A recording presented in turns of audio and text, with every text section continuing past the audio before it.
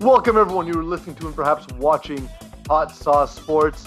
I am joined with Terry Tam as usual. He is joining me via his home. I am via my home. Eagle is via the studio. We are still in quarantine. We're not quarantine, rather, but lockdown. And the show's coming out a day late because there was worries that Eagle may break curfew. I can't believe I said that in a sentence and I wasn't making fun of Eagle's relationship. He also lives like 5 minutes by walk away from the studio. So the fact that there's even a threat of getting a ticket, a $1,500 ticket, just because you're walking home past the time you should be home is crazy to me. It's fucking nuts. So I have a thought, and it's look, we've done everything we can on our end. We've been responsible. We've done everything we could. I know I am not going to speak for anyone else. I did the whole thing. I didn't see my family through the holidays. I'm on board. Like, listen, we need to keep safe. I wear a mask in public. I work from home as often as I can. It's difficult. I work in a school outside of Hot Sauce Sports. So like but whatever I can do, I want to be part of the solution, not the problem. Curfew kind of rubs me the wrong way. And let me get into that a little bit. What I mean by that is... And not the right way like our sponsor does. Yeah, no, listen. Mike's Barbecue Rub, he knows that I got to rub my meat as his Mike. So Mike, he wants to remind you. Yeah, he reminds me all the time. He knows, listen, Peas, now's the time to rub your meat. Rub it. Never forget to rub your meat. His barbecue sauce is great sponsor. But no, this rubs me the opposite way. It's the opposite of stranger danger. It's like rubbing your hand with like a glove that creates a lot of friction. Like, you know those like material gloves, like one size fits all? That's the kind of rub it gives me. Because, listen, I haven't seen a scientific rationale as to how this will help. And what worries me is I don't want this to be the situation that occurred after 9/11, where the Patriot Act enabled the government to implement laws and precedent, because precedent is hugely important in lawmaking, precedent that can never be revoked. So once you give the ability to set a curfew, just like in Canada, for example, or once they passed legalized cannabis, the city of Montreal allowed for police officers to pull people over without having a reason. Prior to legalization of cannabis, they had to provide the driver with the reason. For example, the most famous question ever, when you see this on TV and so on and so forth, is when the cop says to the driver, "Do you know why I pulled you over?" And then he tells him why. That no longer exists, and they used a law, the cannabis law, and laws related to distribution of cannabis to pass that law using the idea of public safety, pass that law. And not that specific law bothers me, but rather the implications it can create, because we don't know where our country will look like in 30 years. For example, Terry, you never thought that we would see insurrection at the state capitol in the United States 30 years ago, yet here we are. Here we are. Where to the point where guys in Viking costumes can crash the Capitol building and get in and just chill, and then go to prison and be given organic food because, hey, that's my diet. Can we all just agree though? That was a sick costume though. It was. Like, I thought, and I was like, damn, where did he get that? It was a good costume. I'll give it to him. A lot of those guys had good costumes. I think that a lot of them. My favorite was watching all of them dressed like clowns. That they really look good. Yeah, a lot of them dressed like human beings too, which is great because it's clearly not what they were. Honestly, Eags, that's a good point, because I look at that, and obviously what I think is the government are clowns because you look like a clown. For example, when I go to the circus and I see an elephant, I'm like, oh, obviously I'm an elephant. Because that's how that works, apparently. I do like the QAnon shaman. I will say the confidence to have what's clearly a penis tattooed on the side of his chest, that's meant to look like an upside down axe, bro. It's a penis. It's okay. It's also okay if you're hiding something. If you're compensating or you're hiding something, it's okay. You don't have to worry about it. A lot has happened in the world, and a lot's happening in the world of Hot Sauce Sports, Terry. As we see Bill Belichick refusing the highest honor a civilian can get in the United States because of everything that's going on, our world is experiencing a different different kind of attention altogether. The boys at Healthy Scratch have been pumping out a ton of articles. As you know, Terry, we joke about it all the time. I'm a casual NHL observer. The same way, for example, like other people are, let's say, fight fans or fight observers or NBA observers. That's what I kind of am. But they've got me ready for this NHL season in a way I've never been before. For real, they just sent us their first podcast, so I'm going to be posting it over the weekend, and I can't wait to listen to it. I really do, because they're knowledgeable guys. They know what they're talking about, right? So I'm pumped to have them on, and they're a bunch of good guys. They're not a bunch of jerks. John Neiman, of course, putting out his weekly content. I have an article out as well, which we'll talk about a little bit later when we talk about the NFL. Just lots of good stuff. We have another exciting project in the works, which we'll unveil details about as we go. We know that there's a lot of stuff out there, and we're trying to offer our listeners and our fans, a wide array of things. You don't have to like everything. You might not like this show. You might like Weekly Sauce. You might not like Weekly Sauce. You might like Healthy Scratch. You might like what we do. Honestly, any way that you can support us, we truly appreciate it. Remember to watch, like, subscribe, rate, review, all that stuff. We do appreciate the time you give us, and we're trying more and more to give you guys more and more content. Honestly, the rate at which we're providing content is I never imagined to be doing as much as we're doing. And we even have a Patreon account coming. Eagle, we have that coming. We don't have many details on that yet, do we? It exists. Don't go subscribe to it just yet. It'll be ready soon. We'll have all the benefits of being one of our patrons very shortly. And to just add on what you were saying, you meant if you don't figuratively like the content, because literally you should be clicking that like button on everything that we post, right? Give us money. If you hate me, like the content. Physically like it, hit the like button. Exactly. We got a lot to get to. We got a pretty heavy show. We have a great interview with Sean Campbell, TSN 690. The guy's an absolute gem. I love him. We're going to talk to him, and we're going to change costumes for a little bit. And then we're going to come back and put on the clothes we're wearing now for reasons unexplained. But because we have so much going on, let's get to it. It's time for the news.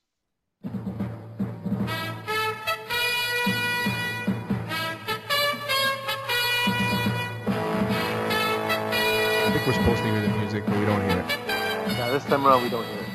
Oh no, it's really? Yeah, we don't hear it. I mean, I heard it. That's what matters. Okay. That's fine. And, the people heard it. Terry, it's the news. There you go. There we go. I'm excited and I'm happy for the Cleveland Browns. I know they were the piñata for so long, and when they loaded up on talent and didn't make the playoffs, it was funny. We all laughed. We had a good laugh. But 18 years in the making, they win a playoff game. It's against the Steelers. Ben Roethlisberger's crying. Kind of felt good. Kind of felt good for football fans across America. I love it. And the fact, this is the thing with the Browns, is that I think that everybody kind of secretly roots for the Browns. It's sometimes maybe some of their players who won't root for, but for the most part, we do secretly root for the Browns. And I was happy that they won, but I was scared going into the game. I was like, fuck, they're going to lose this game. Ben Roethlisberger wasn't there last week when they clinched the playoffs versus the Steelers. Kevin Stefanski's not going to be there to call plays. Like, it's going to be a mess. But Baker Mayfield put the team on his back, though, and he put some work in, and good for him, man. He really shut up a lot of people, and specifically he shut up Juju Smith-Schuster and Chase Claypool to a certain extent. Who's still talking, by the way? Like, I don't understand what Chase Claypool's doing. Like, you lost, you're done, and he's complaining about how, it's because they didn't lose. They didn't win gracefully. Like, fuck you, you lost. Shut the fuck up and go away. Yeah, he was saying is because they all started going after Juju after the game, but Juju went after them. He's like, Brown's gonna Brown. Like, you're insulting my team. You know what I mean? Like, you're insulting my guys. And like Chase Claypool saying that, you know what? The Browns are still going to get clapped next week anyway. Yeah, they're facing the Chiefs. That's probably going to happen. But you know what, Pittsburgh Steelers? I actually like the Browns in that game. One game in your last 5. The Jets have won 2. Guess who would have got clapped if you won? The Pittsburgh Steelers. Nobody believed in you. Like, come on. Look, they're a good team, aging quarterback. Did anyone think they're elite? Even when they were 11-0, I was like, yeah, they're a good team. I didn't feel like, oh my god, this is overwhelming. I actually like the Browns next week for a bet as a betting man, but not as the because was it 11 points? 11 as a guy. Yeah, exactly. So I like that. I like Yeah. that spread, and I do like if you can take some better odds with a lesser spread. Maybe if you can find like a line at +6.5. I do like the Browns at +6.5 because I do think they can win that game. I do. KC, although they've dominated, they're a week off. There's no fans. Like it takes that stuff away from you, and it's like I think the Browns can go into Kansas City and win a game. I really do. My issue with that, though, is the team that's been worst at defending slot receivers all season long is the Cleveland Browns. They rank 31 or 32nd on every single week of the NFL. Now, lining up in that spot is often Tyreek Hill, and when it's not him, it's Travis Kelce. So, like, it just seems like it's just like the Chiefs are better, and it's a particularly bad matchup. But look, I will say the Browns have shown. They showed against the Ravens they can score a ton of points. They showed against in this past game they can score a ton of points. So maybe it's not all that it's not everything. It's not as predetermined as one would like to think. Baker Mayfield. I saw this graphic come up, Terry. He's the youngest remaining quarterback in the AFC. He's 23 years old. Sorry, he's the oldest. The oldest, he's the oldest remaining quarterback in the AFC. He's 23 years old. On the side of the NFC, you have Drew Brees, you have Aaron Rodgers, and you have Peyton Manning. And they showed this graphic. Peyton Manning. They showed George Blanda and Tom Brady, the two oldest quarterbacks to throw touchdowns in a NFL playoff game. I see Tom Brady. He looks like a guy, like we know, never eaten a strawberry, not his thing. Dude is absolutely like a temple. On the other hand, George Blanda looks like he put a temple's worth of cocaine up his nose, smoked a full pack of cigarettes, drank a quart of whiskey right before the game, if not in the huddle. Look, it's kind of like the Jay Cutler thing. George Blanda looks like a guy who played with a cigarette in his mouth. He looks like a guy who on bench while defense is on, he's crushing stogies. He has whiskey. He's whiskey and he's crushing stogies. 1,000%. Quick shot of whiskey before he goes on. Quick shot of bourbon. I loved it. I thought it was like I don't even think that was this. I guess this game was on ESPN. I don't even think that they understood how awesome it was to have this graphic. I laughed like the second it hit my screen, and then I was like, okay, maybe I'm a crazy. Like I find certain things funny that a lot of people don't find funny. I went onto Twitter and the whole world erupted in laughter. It was awesome. I was gonna say, I'm pretty sure I saw this guy ask me for money at the corner yesterday for like buying booze or something. Yeah, definitely. He does seem to type. But yeah, like so we saw a whole wide range of things on the previous week of the playoffs. We also saw for the first time a Nickelodeon broadcast. I know, Terry, you were bothered by the Nickelodeon broadcast. It's not that I was bothered by that. Just like it's like, how gimmicky are we gonna get? And I understand they're trying to attract a younger audience, but I don't know. Do younger people not watch football anymore? I mean, I feel like everybody I know that has a son is watching football. I think the market's still there, and they're trying to maybe expand it a bit, and I get it, I get the whole thing. But if I'm a kid and I'm watching the Bears score a touchdown against the Saints and start some green goo, yeah, like this exactly, some green goo starts coming out of the fucking coming out of the end zone. This is all I'm gonna remember football as, and not at its purity. So, I mean, I'll agree that there's a chance that this is the glowing puck for the NFL.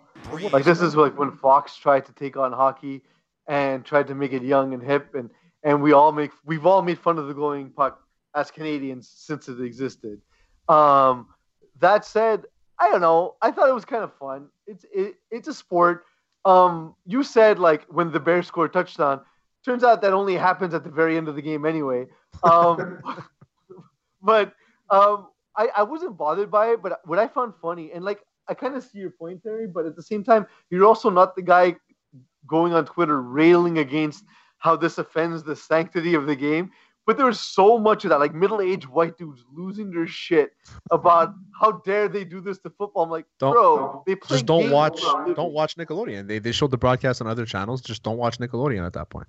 I was actually upset as a Canadian. I couldn't get it. I had to watch the game, the regular feed, and then now and again on Twitter I would see a highlight, and I would get to see some green slime.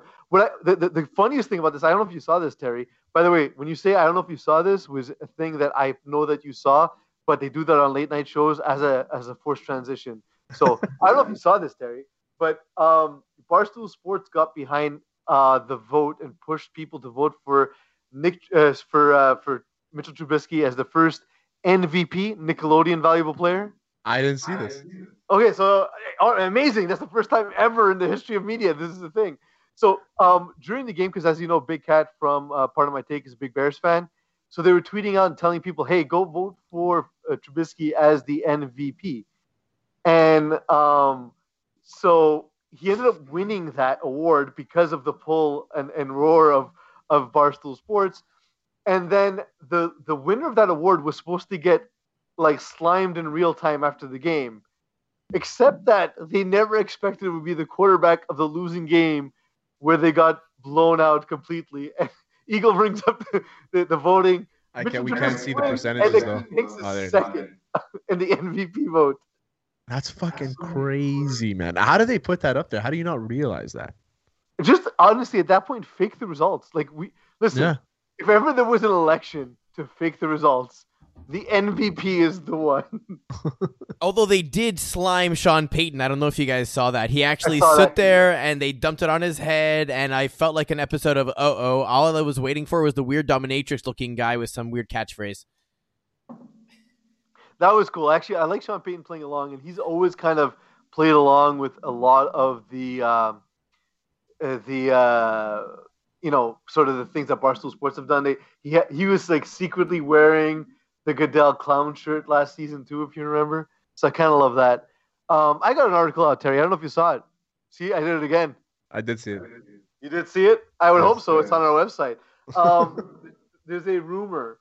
Deshaun Watson said he wants to be traded. He said that he would like to be traded to the Dolphins, the Dolphins are one of the destinations, and the one that's being talked about the most. There's some rumors that it might be Tua and the Houston's own third pick that they traded to the Dolphins last year. And I gave some reasons as to why I thought it would be a good idea. I'd be happy with either Tua or Deshaun Watson. But obviously, like, you take the proven track record versus the guy you're just learning about, right? Exactly.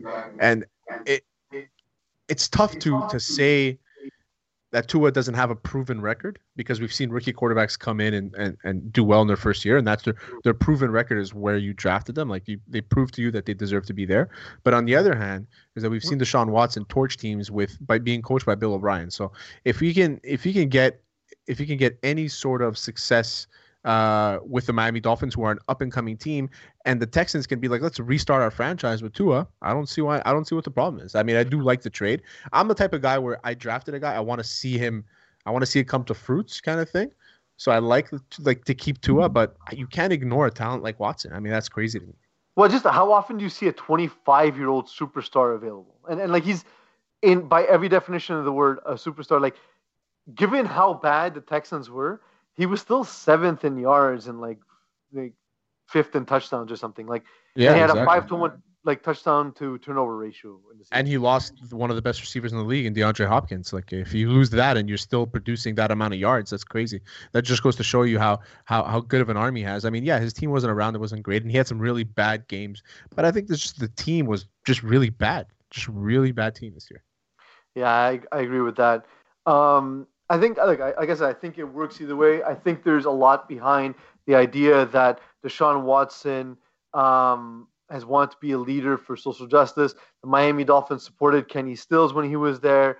The coach and GM are black. They are one of the most minority represented front offices in the sport. And even Stephen Ross, even Ross in the Rice Foundation, baseball, which helps young African Americans in sports. Even in baseball, the Miami Marlins are the most multicultural front office. They just hired a GM who's a woman, an Asian woman.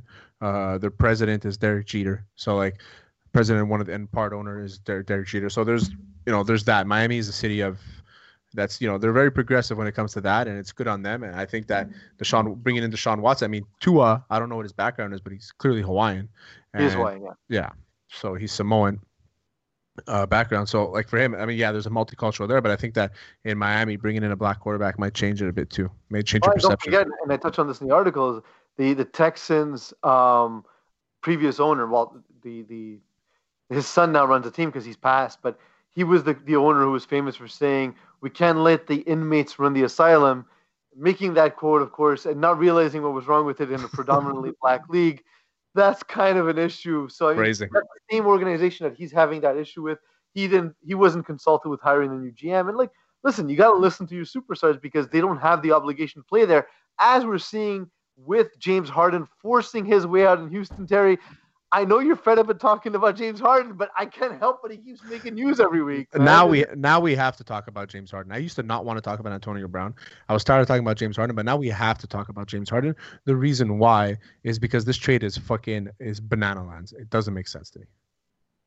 I mean, it doesn't make sense from which part? It doesn't make sense that all these pieces went everywhere and the Pacers only ended up with a second-round pick and LeVert. That's the part that bothers me. So I would, you know what, and we talked about this yesterday, but I was thinking about this today. I actually think, while I'm a huge fan of Victor Oladipo, I think he's a type of player I like. I like sort of the two-way wings. He's a lot of fun to watch, a lot of energy.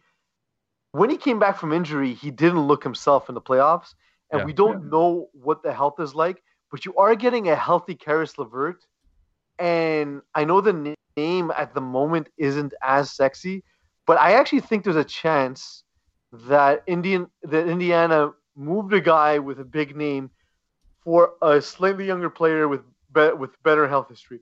The Pacers are doing fantastic this year. I've watched a few of their games. For some reason, they're showing their games on Sportsnet and stuff, and I've watched a few of their games, and they are doing absolutely fantastic this year. I have no complaints with how the Pacers are playing, and they're playing that way because they're a team that's kind of like built like Miami, where they might have one guy that's pretty good and the rest will just kind of follow along and they all have their role, and every game there's somebody else that comes up and makes a big play, and it's just that they're a very good team, and I love the way they're playing so far. Love it. Yeah, I don't think it's as big a hit as it seems for the Pacers in this trade. I think there's a chance that they improve, or at the very least they end up with a maybe similar caliber player to the one they gave up.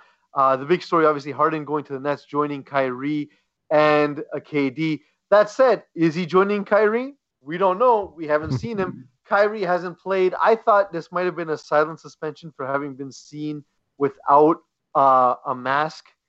But he also did. He was seen without wearing a mask in a public gathering. I think it was a birthday party. But he's also missing games because some things are more important than basketball.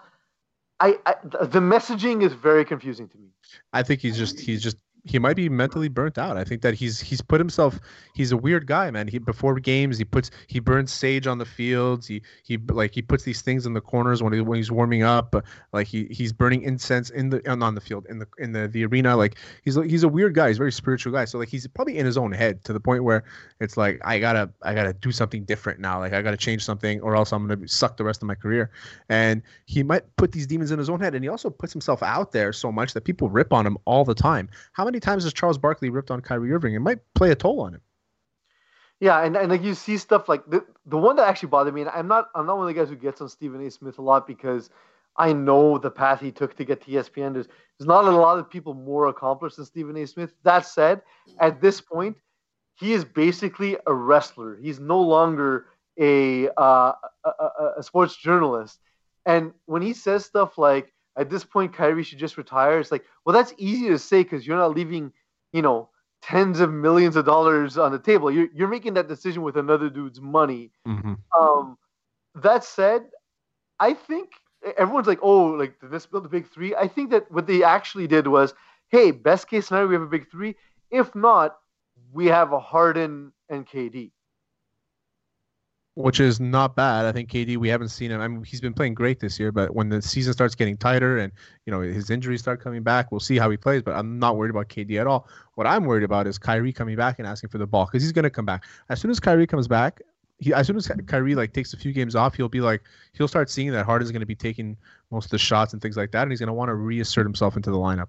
So listen, they can win this championship on pure talent alone because that's how the NBA is built, and good on them. But realistically, as a unit, I'm not a believer in this team. So when Chris Bosh joined the Big Three in Miami, the quote after the Big Three era was Chris Bosh said, "I knew I was going to have to sacrifice, but you don't know sacrifice until you have to do it." Yeah. That's because Kyrie's the third best player on this team now. Yes. And they gave up Jared Allen, who's their best defender, which people often forget basketball has two sides to the game. And I think they're going to figure it out. I think they're going to bring in a lot of defensive talent, which generally doesn't cost as much as offensive talent in the NBA. So I do think this is kind of year one, though, like we saw in Miami, where there was a lot of stress and it didn't look right and they didn't all figure out the roles. That said, the Big Three was built on LeBron James, D Wade, and Chris Bosh. At the time, all three were all-world defensive players. They have zero of that in Brooklyn. And I will say, I like Dinwiddie. I think Dinwiddie's a good player, both sides. He plays both sides of the court. He's a good player. And I was actually worried. I said if they lose him, he might be their outlet in the playoffs. If they lose him in a trade for Harden, because if I were the Rockets, I would have went after him harder than I would have went after anybody else. I always love the argument that basketball has defense, because when you score 100 points every game and your opponent scores 100 points every game, are you really playing defense? Like, are the numbers just inflated to say there's big numbers? Like, what's the point? Well, they would have scored 106 points, Eagle. But that's the thing, Eagle. Like, I get that, but aren't you a math guy? Like, aren't you supposed to recognize efficiency and that like, if a team can hold you to 0.2 points less per possession, how that has an effect at the end of a game? Well, here's the math that I run, right? If a possession is 25 to 30 seconds and you score 50 times a game, you're only missing 10 times in a game. I mean, it's not exactly that, but also I know, but that's what it is. Let's follow your math. Let's follow your math. If most games are decided, let's say, by 6 points, and instead of 50 baskets, some of which are 3 points, I can limit you to scoring 46 baskets. Isn't that a big deal? Yes, but at the end of the day, that's very nominal. Especially if you can score the way that you can when you have KD, Kyrie, and James Harden. Yeah, but why play defense when you can just score 4 more times? Well, because that's how you win games. By scoring more points. Scoring more points than the other team is how you win games, Eagle. So there you go. That's the strategy for the Nets. Score more points than the opponent. Yes, so but defense doesn't matter. The opponents are also scoring is going to be the issue. Anyway, we'll see how all that works out, of course. Listen, it's a big trade. It's going to be a lot of fun to talk about. They put a lot of pressure on themselves. The thing I find interesting is the characters of LeBron James and D Wade had trouble being the villains. How do you think the egos of KD, Kyrie, and James Harden deal with that? How do you think Flat Earther, too sensitive KD, and James Harden, who, according to DeMarcus Cousins, came into training camp not giving a shit, bad attitude, James Harden? I don't think it's going to work. The thing with the bad attitude thing, the defense of that is that's how you get. It's the only way you get traded. I agree with that 100%, but there's still a level of respect that you have to have, and I think that Harden realized, he knows, and for good reason, that he was the key to that organization, and he felt like he gave them everything. Which, how can you give somebody everything when you didn't win everything? Yeah, well, that's his point too, though. Is how can you feel like you surrounded me with everything when we didn't win anything? Yeah, that's a good point. So both that's what creates that conflict, right? That's how you get there. Terry, we have a great interview on deck. We're going to talk to Sean Campbell of TSN 690. He's doing a great thing with La Brosse Brewery. They're not even our sponsor. I just love them as a brewery. I'm very excited to try the beer. I know that you're going to try some during the interview. Sean's going to talk to us about that. I like the brewery. I like the idea. I think they're doing something great.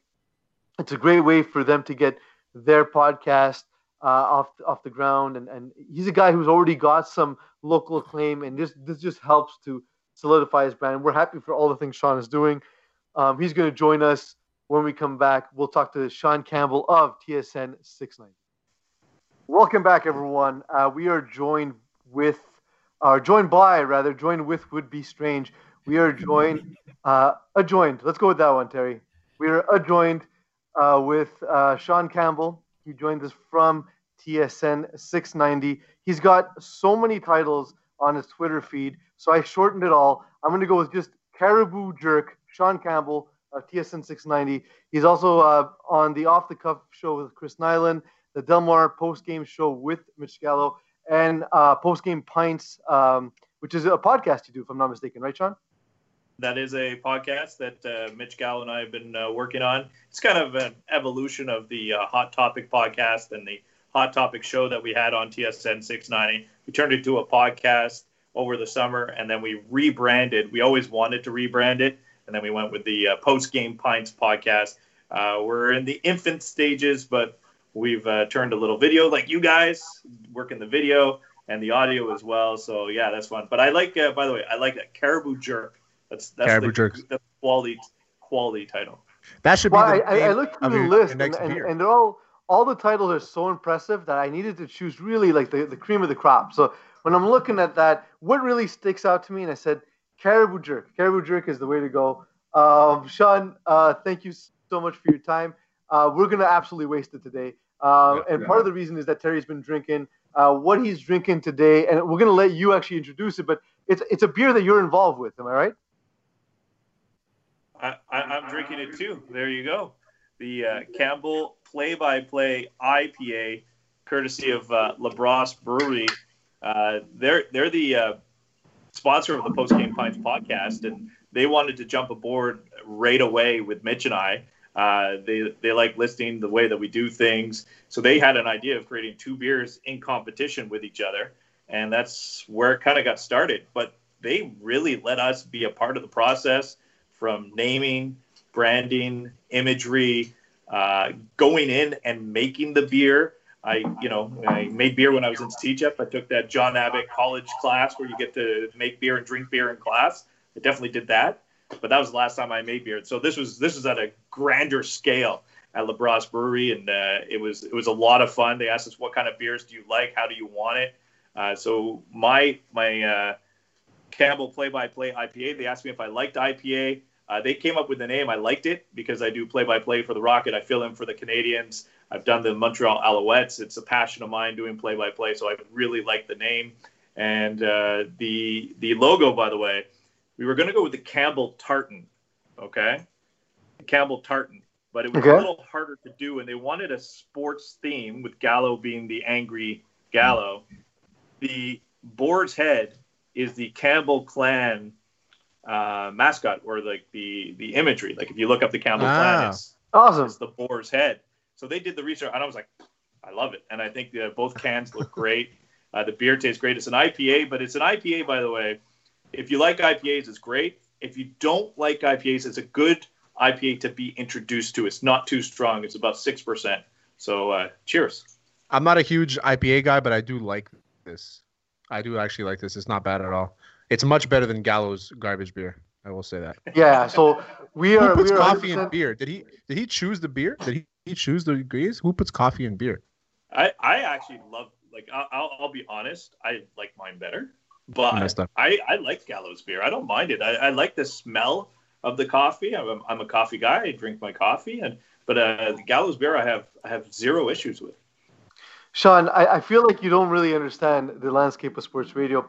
You can't like your opponent. You need to hate them no matter what. No matter what they do. So, like, Gallo hasn't been on our podcast. We're throwing our weight behind you. Everyone's got to go out and buy Sean Campbell's beer. We're going to buy nonstop Sean Campbell's. The one sampler we got of Mitch Gallo's, I'm not even going to drink it. I refuse. On principle alone. On principle, man, I can't do it. I can't support someone like Mitch Gallo who unlike hasn't come on our show yet. So we had Brent Topol on, and he told us a story about Alain Vigneault and how he doesn't like him, and we don't like him. We don't just Alain Vigneault's in the blacklist. That's how it works. Yeah, refuse. Okay, I like that. But here's the thing with Gallo. He is my opponent for when we do our podcast, when we work together on the post-game show, or we're on the air. We love butting heads, and I will be honest about that. But at the same time, in real life, he's my teammate. I play hockey with him. I play baseball with him. He's my VBF, not BFF, VBF. So I do support him. But what I'll say is, if when you go buy your Campbell Play-by-Play IPA, buy 3 of mine and 1 of his. Like, buy more. Like me more. Doesn't mean you have that's to a good point. Along the way.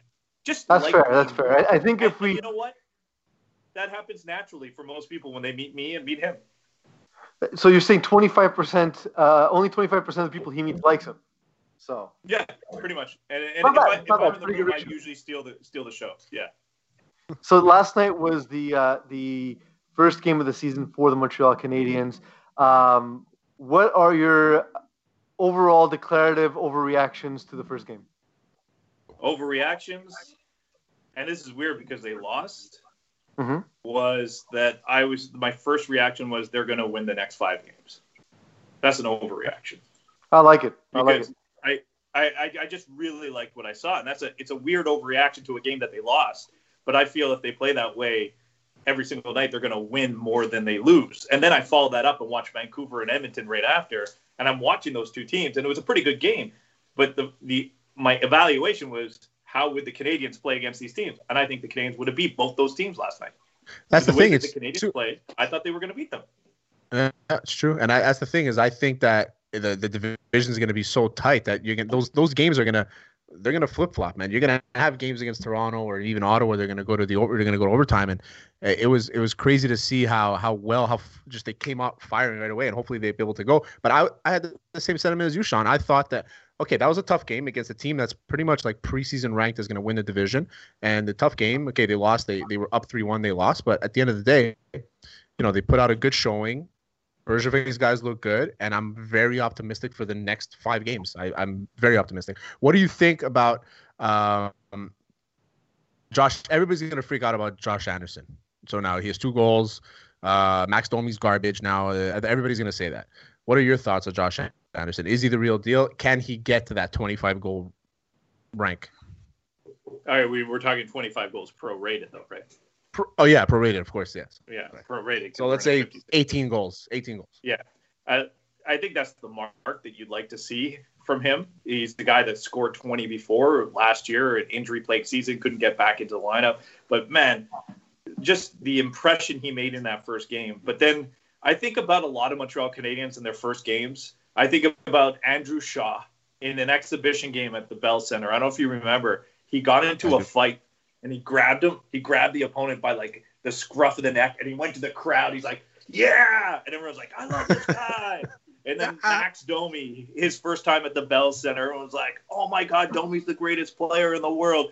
First impressions are huge on Montreal Canadiens fans. And that's a good and point. It's the same thing. I think Joel Edmondson, he's got such a hill to climb because he didn't play that great last night, and it was his first game. If Joel Edmondson was the one that fought Wayne Simmons, but he beat Wayne Simmons, everyone's going to be like, oh, Edmondson, he's the greatest. Its first impressions are crazy. So you got to remember, like, right now how you feel about Josh Anderson when he goes 8 games without a goal, because it's likely to happen. He's going to go 8 games without a goal at some point this year. I'm pretty good at keeping an even keel on how I feel about a lot of these players. I think Josh Anderson's a good fit on the Canadiens. Do I think he's going to be more productive offensively than Max Domi is as a number 1 center on the Columbus Blue Jackets? I'm not sure about that. I don't think so either. Yeah. The thing is too, we get, fans often get bogged down into like who quote unquote won the trade instead of, listen, we made our team better. If that happens to also make another team better, that's also okay. That's possible. That can happen. You know what I mean? And seeing that, and I kind of took the same thing away from as you guys. That look, they played well. The fourth goal is something that's not going to happen on most nights. But I want to talk to you, Sean, about you have a tournament you organize. It's an old timers tournament, Point Claire, if I'm not mistaken. Oh yeah, the PCIHL tournament. I don't organize it anymore. It's a intermediate, so it's not old timers. It's 21 to 35. And, so our researcher needs to be fired immediately. Got it. Cool. And your researcher, as organizer, I can't call myself the organizer anymore. I did organize it for 12 years, and I was a part of the organizing committee. And I still go to it. I still participate in it. I still run a team for them. And when I show up, pretty much I'll work the auction if they need an auctioneer. But that's a tournament that didn't get to happen in 2020 because of COVID-19. But we're hoping we can put something together. It's mainly for beer leaguers. You put your own team together, your team that you have. You register at PCIHL.ca. It's out in Point Claire. It is an incredible tournament, absolutely. And it's not just the hockey, because you have 5 days, guaranteed 3 games, maybe 5 if you make the semis and the finals. But the hospitality that the organization committee puts together, phenomenal. From the drinks to the food to having hockey on big screen TVs at the bar in the arena so you can get together. Now, who knows if you're going to be able to do that in 2021, but it's a tournament that will continue when you're going to be able to continue.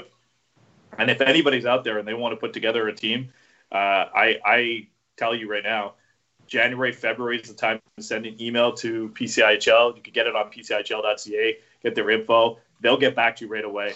And you know what? Find me on Twitter. I'll make sure you find the right people. I think I'm still in control of the PCIHL Twitter account.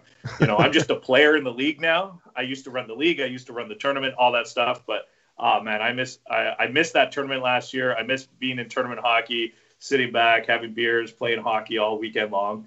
Yeah, I don't organize it anymore, though. I don't want to tell you it's 21 to 35, and I don't want to tell you I'm over 35 right now. But I'm kind of in the twilight of my intermediate career. So you should add auctioneer now to your Twitter bio.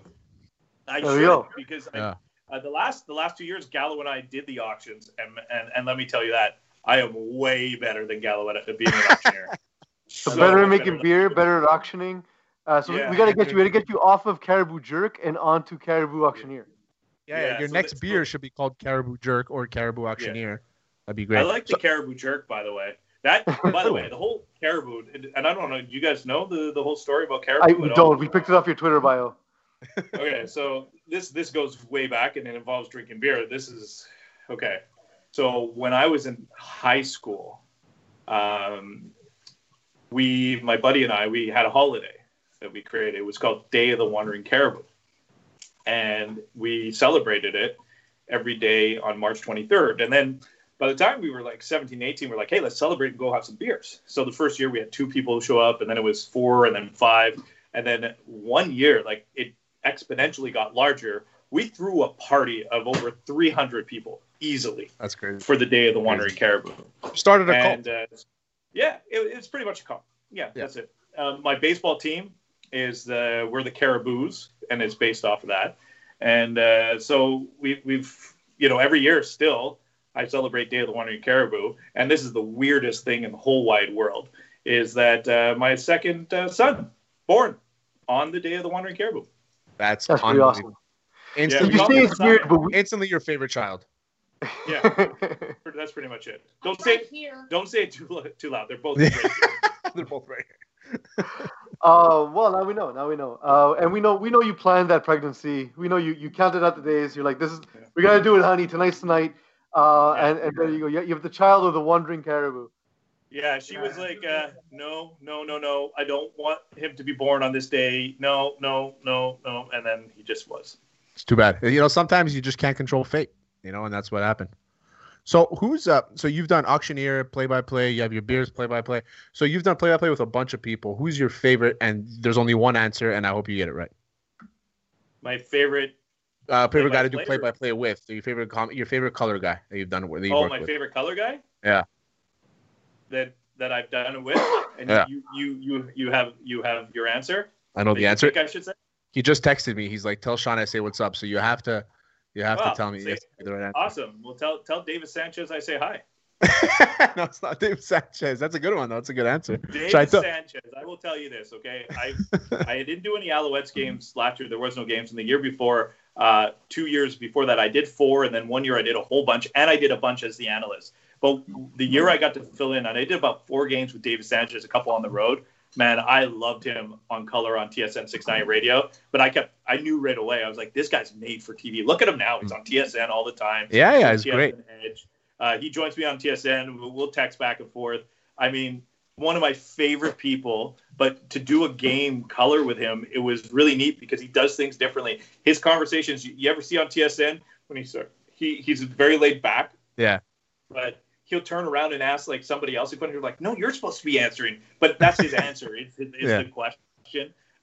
David Sanchez is one of my favorites that I've ever done color with. I'm trying to. So if you're saying the one that I love doing color with. Are you saying it He was 2019 Hot Sauce Sports Guest of the Year. I will tell you that. Are you talking about Christian Folter?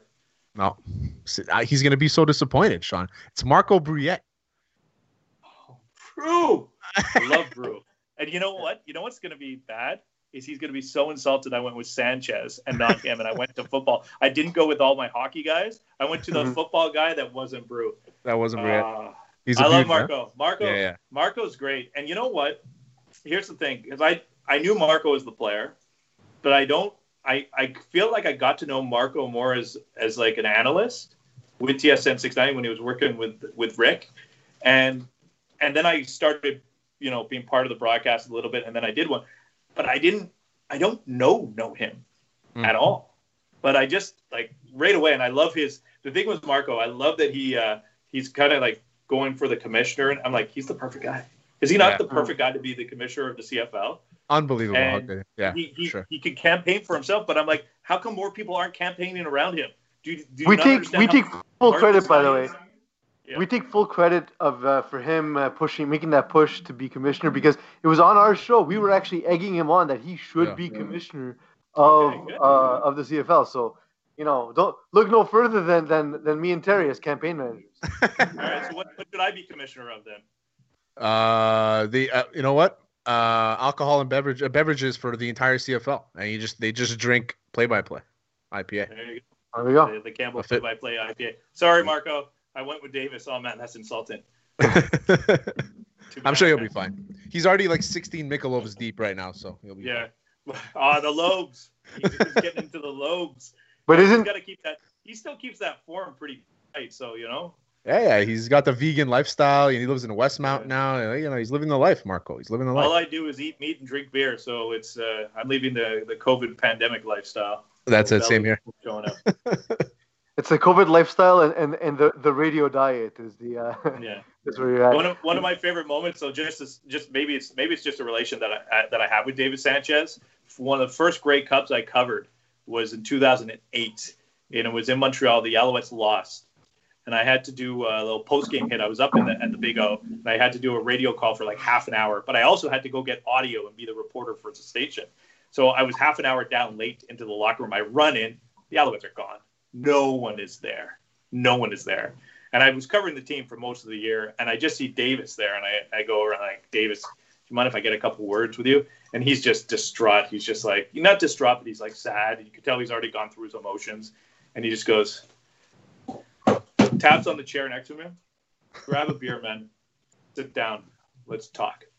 I love it. And maybe that's why I feel like I have this other relationship that I know a little bit longer. I've worked with or known. And I was in the locker room when Davis was there. I was in the locker room a little bit when Marco was there, but not as much. I was more up in the booth, and because I was working for CFL on TV. But that's why I have a little relationship with Davis. That was a really good reporter sports media moment for me when Davis said, sit down after losing the Grey Cup. No one in the locker room. Me and him having a beer, just chatting. I didn't even turn on my microphone. My boss was like, "Where's the audio camera?" I'm like, "Oh no, I don't have it." I don't know. It's in the beer. It's lost in the sauce. It's lost in the sauce.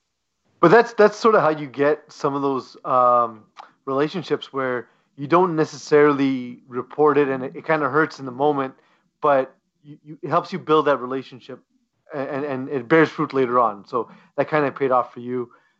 We've talked some CFL, but you're a Packers fan, switching over to the NFL, and their big game is this weekend. There we go.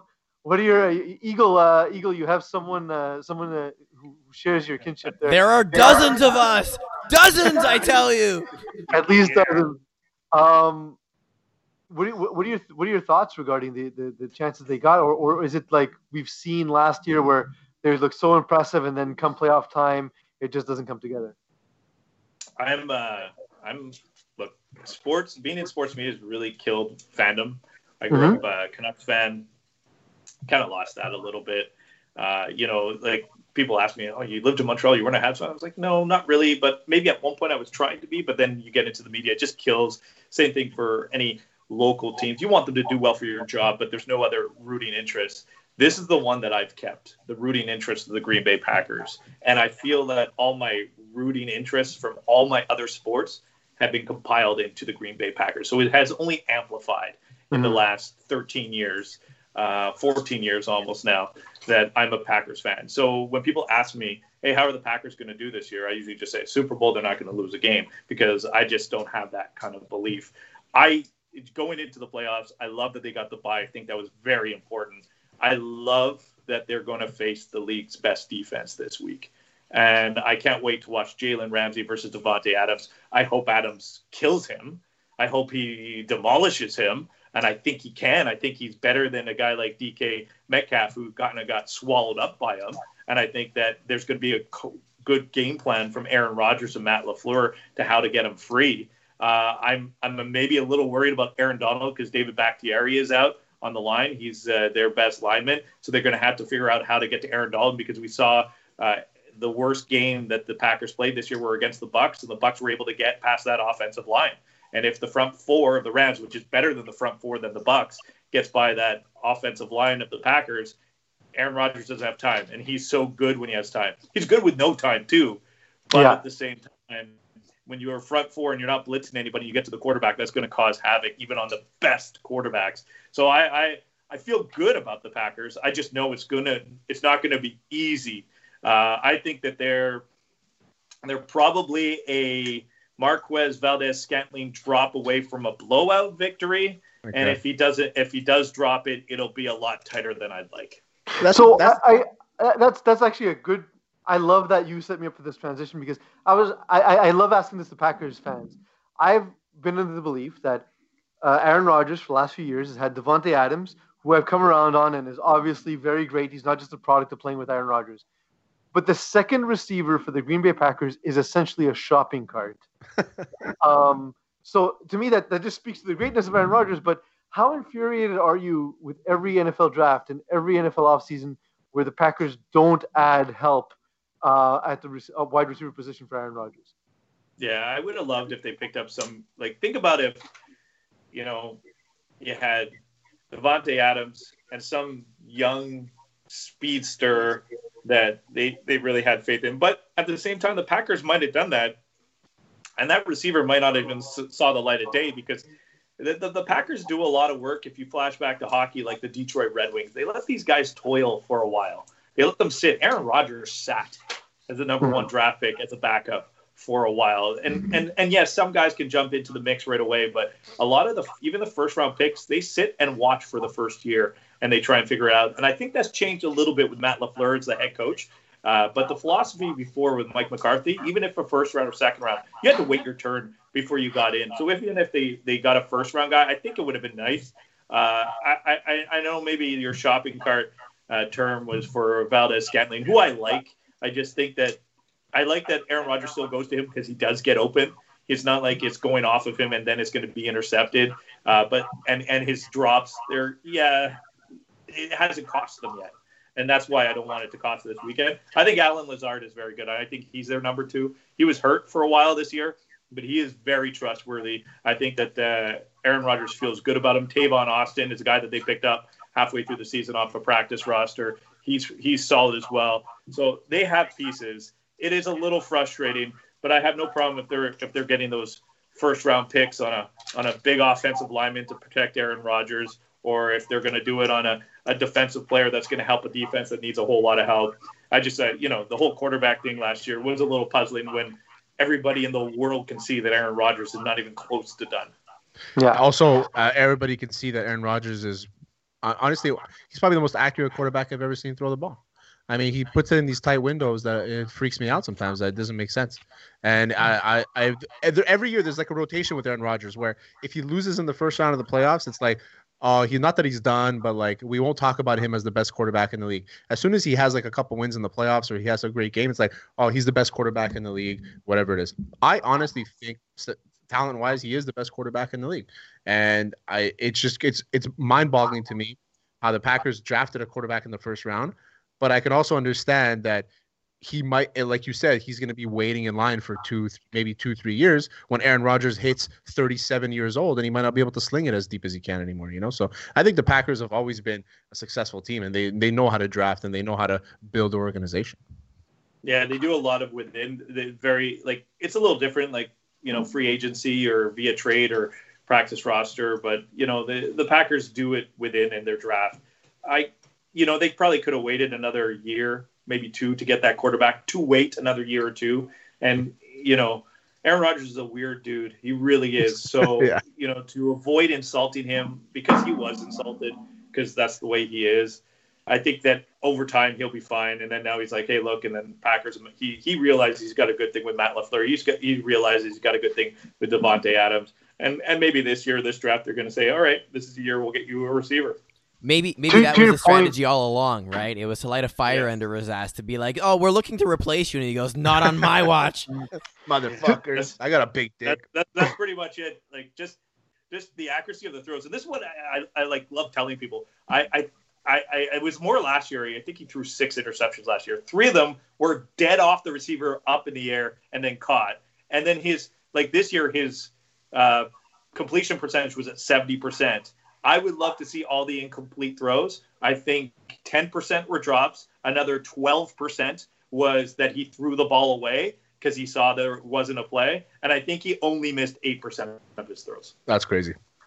Yeah. To your point, Sean, you talked about the Packers having guys wait their turns. For me, the one, and this must have driven you crazy as a fan, because I'm not even a Packers fan, but watching Aaron Jones be on the bench for the first part of his career, where every time he touched the ball, he was obviously the most explosive back in the backfield. It was like, what are you doing? Why don't you let this guy take over the backfield? And finally, the reins have come off.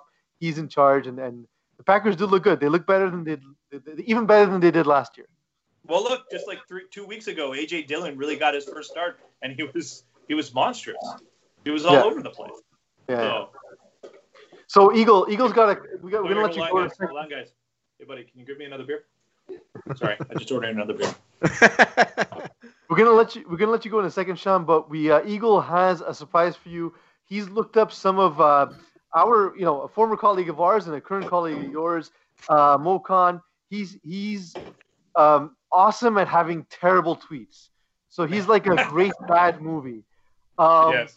So Eagles found some of these tweets. He's going to read them to you, and then we need you to translate them into a human language.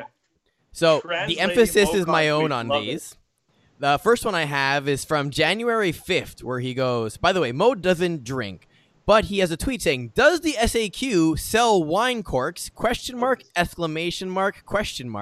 Will it be open during the lockdown? ? The translation is that Mo Khan, in isolation and now quarantine and lockdown, he has gotten into arts and crafts, and he wants to build a wine cork football stadium that he's going to present to the Alouettes and say, this is the new stadium that you need to build. That's exactly what it means. I think it's clear as day. I agree, Sean, because I don't think Mo's spoken about anything more than 2 things: the Impact jersey for the last month, and also the stadium of the Alouettes. Those are the 2 things he's spoken about the most in his life, I think. Yeah, I think I got that tweet down. Yeah, nailed it. That sounds good to me. The next one I have is from the wildcard weekend, saying, moving forward, the biggest concern for the NFL is making sure the Browns, if they win, do not have any further problems with COVID. He then follows up with, no way the coaches can drive down to Kansas City. All right, so that one is pretty much Mo making sure the planet knows that he is concerned about COVID-19. That is to make sure that, when you tweet and you say, hey, I care like everybody else cares. Yeah, thank you for your service, Mo. Yeah, and then the whole thing about the coaches driving, he wants to make sure that the NFL is on a higher level than any other league. I know he's high on the CFL, but when you have the AAFL, you have the XFL coming in. He wants to make sure that NFL coaches are treated right, and they're not going to be like these minor leagues that have to drive places. It's true, because Mo Khan is big on safety protocols when it comes to COVID. Huge on safety protocols when it comes to COVID. Yeah. No, but they're not going to drive. The leagues these teams are rich. They got to send a PJ. It's got to be PJ always. And I actually have a new one. This is from 6 hours ago in our last one. Beautiful. In the hashtag CF Montreal rebranding, which is the new Impact name, at least they got the quote Montreal unquote part right. That is Mo trying to be funny, Tongue in cheek. saying that I'm going to be professional by not making fun of the new name, Club de Foot Montreal, but I'm going to just say they got Montreal right. Hey, can you guys? And then he goes dot. There's probably a dot there, and then that's him like, do you catch my drift? I'm Mo Khan. I'm funny on Twitter, and half the time I'm like, every time Mo tweets, I'm this close to hitting mute. Just mute. But then I can't because it's Mo, and I love Mo. Yeah, he's a great dude. He's a great dude. I will say, Club de Foot, by the way, the first thing I thought of was, if you guys remember the foot soldiers in Teenage Mutant Ninja Turtles, I thought the logo was going to just be a foot soldier. That was going to be my thing. Like the Foot Clan. Yeah, the Foot Clan, exactly. That's the first thing. I hope, look, we have the Ultras, right? And like the 1642 group. I think right now, guys, we could do this. We need to create a third division of Impact fans. It's the Foot Clan. Oh, I'm down. Yep. We wear masks. We have to wear masks. It's COVID, right? And Rex Ryan is there. Yeah. There we go. That too. He's head coach. Yeah. Rex Ryan could be our logo. Yeah. Foot Clan. Yeah. And we wear masks, ninja outfits, and we show up in droves out of the sewers. I fucking love it. That's such a good idea. And we're all sauced up. Labras play-by-play, Campbell's play-by-play IBA. Do go out and buy it. Support Sean. Do not support Mitch Gallo. He is traitorous. As much. Support As him, much. but not as much. As much. Support him 25% as much. As much. Yeah.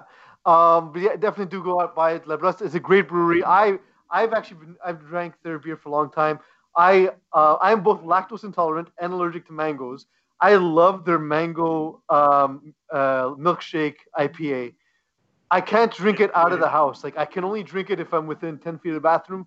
But it's so delicious. I don't care. It's amazing. They're a great brewery. I'm really happy you guys are. Crazy. That mango one though, that mango creamsicle, I'm the same way. Like, I was like, okay, I'm not gonna like this beer. I've tried a lot of beers. There's beers I like, I don't like right away. And then I was like, oh my god, this is amazing. I love it. It is delicious. I gotta try it now. I gotta try it. It was CFL ref Walter Berry turned me on to that brewery. Really happy that they support your podcast. It is called Post Game Pints. Sean Campbell is also joining us, courtesy of TSN 690. He also hosts Off the Cuff with Chris Nyland and the Delmar Post Game Show with Mitch Gallo. Sean, thank you for allowing us to waste your time. Nah, it was a great waste of time. Now I'm gonna go and watch Cobra Kai. I'm good. Have a good one, buddy. It's a good season. Put a hash brown. Good night, man. Put a hash brown on it. Hash brown, Cobra Kai. And we're back.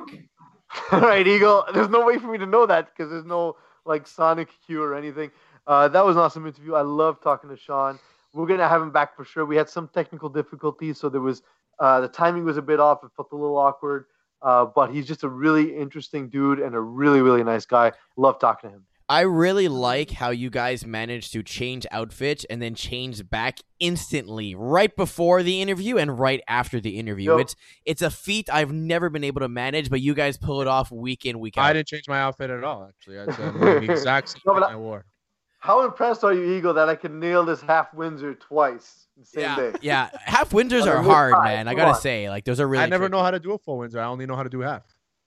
Well, I can do that. I can do Oriental. I got full Windsor. I got four in hand. I'm your guy for ties, baby. Just don't give me a bow tie. That's just bullshit. Fuck bow ties. No interest. We'll talk to Mo Khan about bow ties. Eagle, what All time right. is it? Let's go into rapid fire. All right. For our first topic we're going to be talking about here, former NFL player and Super Bowl champion Chris Long did not mince words when discussing his thoughts on those who stormed the Capitol when he made his appearance on the Dan Le Batard show. This clip's about a minute long or so. And hopefully a lot of people woke up to it. The fact that like all these people just walked in, and the irony of Blue Lives Matter flags, and you're like crushing police officers between riot shields. And I'm not somebody like when David Dorn got shot, I thought that was fucked up. And I don't think I think some people were so afraid of this political and ideological tug of war that nobody said that was wrong. So that was wrong. But I'm here to say it was fucking wrong for those people to crush that dude, to beat the guy with a fire extinguisher over the head. Like, what are we doing, dude? You're killing cops with Blue Lives Matter flags. and American flags walking with a guy with the stars and bars in the fucking state capitol. Like, what are we doing here, dude? Just say it. You don't like America. You've never liked America. You just like white America, dude. Like, it's just so clear. You just told on yourself. It's the whole group. So at least now we know that the red hat is not, like, to me, that red hat is no longer, and I don't care who I piss off saying this, like, that red hat is no longer, like, you don't have plausible deniability anymore. Like, you are literally anti-American. And if you're walking around in public with that hat, I'm not asking people to do anything about that. I'm just saying I'm looking at you as a fucking traitor, as I always have. But now I can be like, hey, traitor. Like, you know what I mean? Like, you can't even deny it. You know what? He's not far off. And even as a guy, I've defended the whole free speech, wear your hat stuff, and whatever. It's your hat. You want to wear a fucking hat, then wear it. But at the end of the day, right now, what happened as of 3 weeks before January 6th was when Trump came on and said, everybody, let's go on January 6th. We're going to storm the Capitol. And then they all did it. And then who did it was people wearing swastika shirts and Blue Lives Matter stuff and all that stuff. And it just shows to me, it's like, if you are okay with this, then you have a problem. But also, if you're okay with any riots in general, you're a problem. Yeah, of course. Like, we kept saying that too. Is like, listen, we understand why the black community felt oppressed, and but we said during the Black Lives Matter movement is like, yeah, like, it sucks, and we understand why it's happening. But man, violence is, it's never okay when people get hurt. It's never okay when people die. And in the case here, like the Chris Long is saying, like, he's referring to them as traitors, and you marched on the Capitol. Like, there's never a context where you're not a traitor when you march on the capital of your country. Well, they marched at the orders of the president. Are they a traitor then? I mean, I don't know, but I get what he's saying. And what's the shut up and dribble version for a defensive end? Is it shut up and drop into coverage? Shut up and rush the quarterback? Shut up and 3-point stance? Sack your mouth. All right. Next, it's in the game. EA Sports, like every year, does its simulations on all the systems, but essentially for NHL, they've determined that Quinn Hughes is going to win the Norris Trophy, and they've also gone ahead and predicted the final standings based on the new breakdown, and we're looking at something like this, where, hold on, let me move this up. There we go. Where Toronto will finish first in the North, Colorado in the West, Tampa in the Central Division, and Philly in the East. Thoughts? I don't hate these standings, because to me, Toronto should finish first. Toronto or Edmonton. I like Montreal making the playoffs, but it's going to be tough against Calgary, Winnipeg. Calgary, Winnipeg, Montreal, and Vancouver are all going to be fighting for those two spots. I see the West. I mean, Arizona to me is a team that could do some damage. So I like them. Minnesota and Anaheim, not so much. So I think Arizona might be able to slide into fifth, maybe fight against LA for that fourth spot.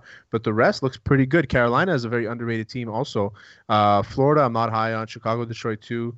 Nashville, they're always a good team. I mean, they have Roman Josi. The guy's he's a fucking unit. He's unbelievable. So they're going to be fighting with Columbus, man. Columbus is always a well-coached team, but they're having their problems too.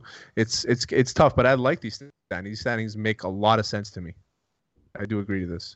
So isn't this, when I see this, I feel like this is why I don't believe humans won't beat AI.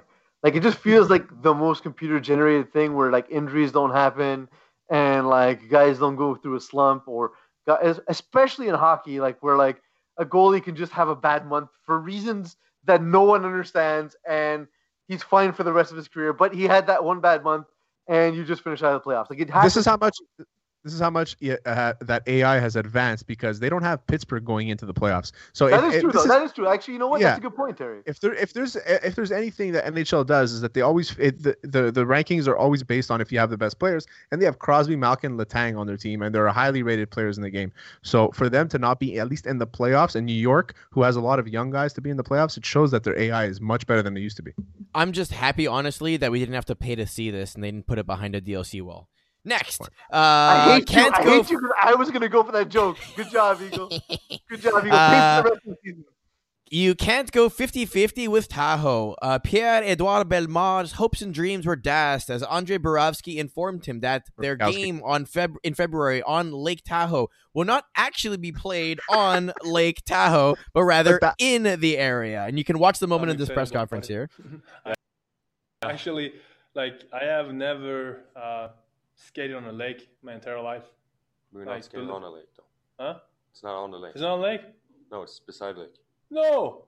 Yeah. I thought it was on Lake Tahoe. We're playing on the 18th fairway, bro. No! I didn't even know. You can take For real? Oh, you just crushed my dreams. Get off your belly. I love it, man. I love how dumb hockey players can be sometimes. I'm excited about it. I'm just gonna wait for the moment where he finds out for the first time. He's so happy here. On a lake my entire life. We're not skating on a lake, though. Huh? Right there. He's like, "Are you serious or what?" He's probably looking at him like, "Hey, listen, Bora, you're probably fucking with me here."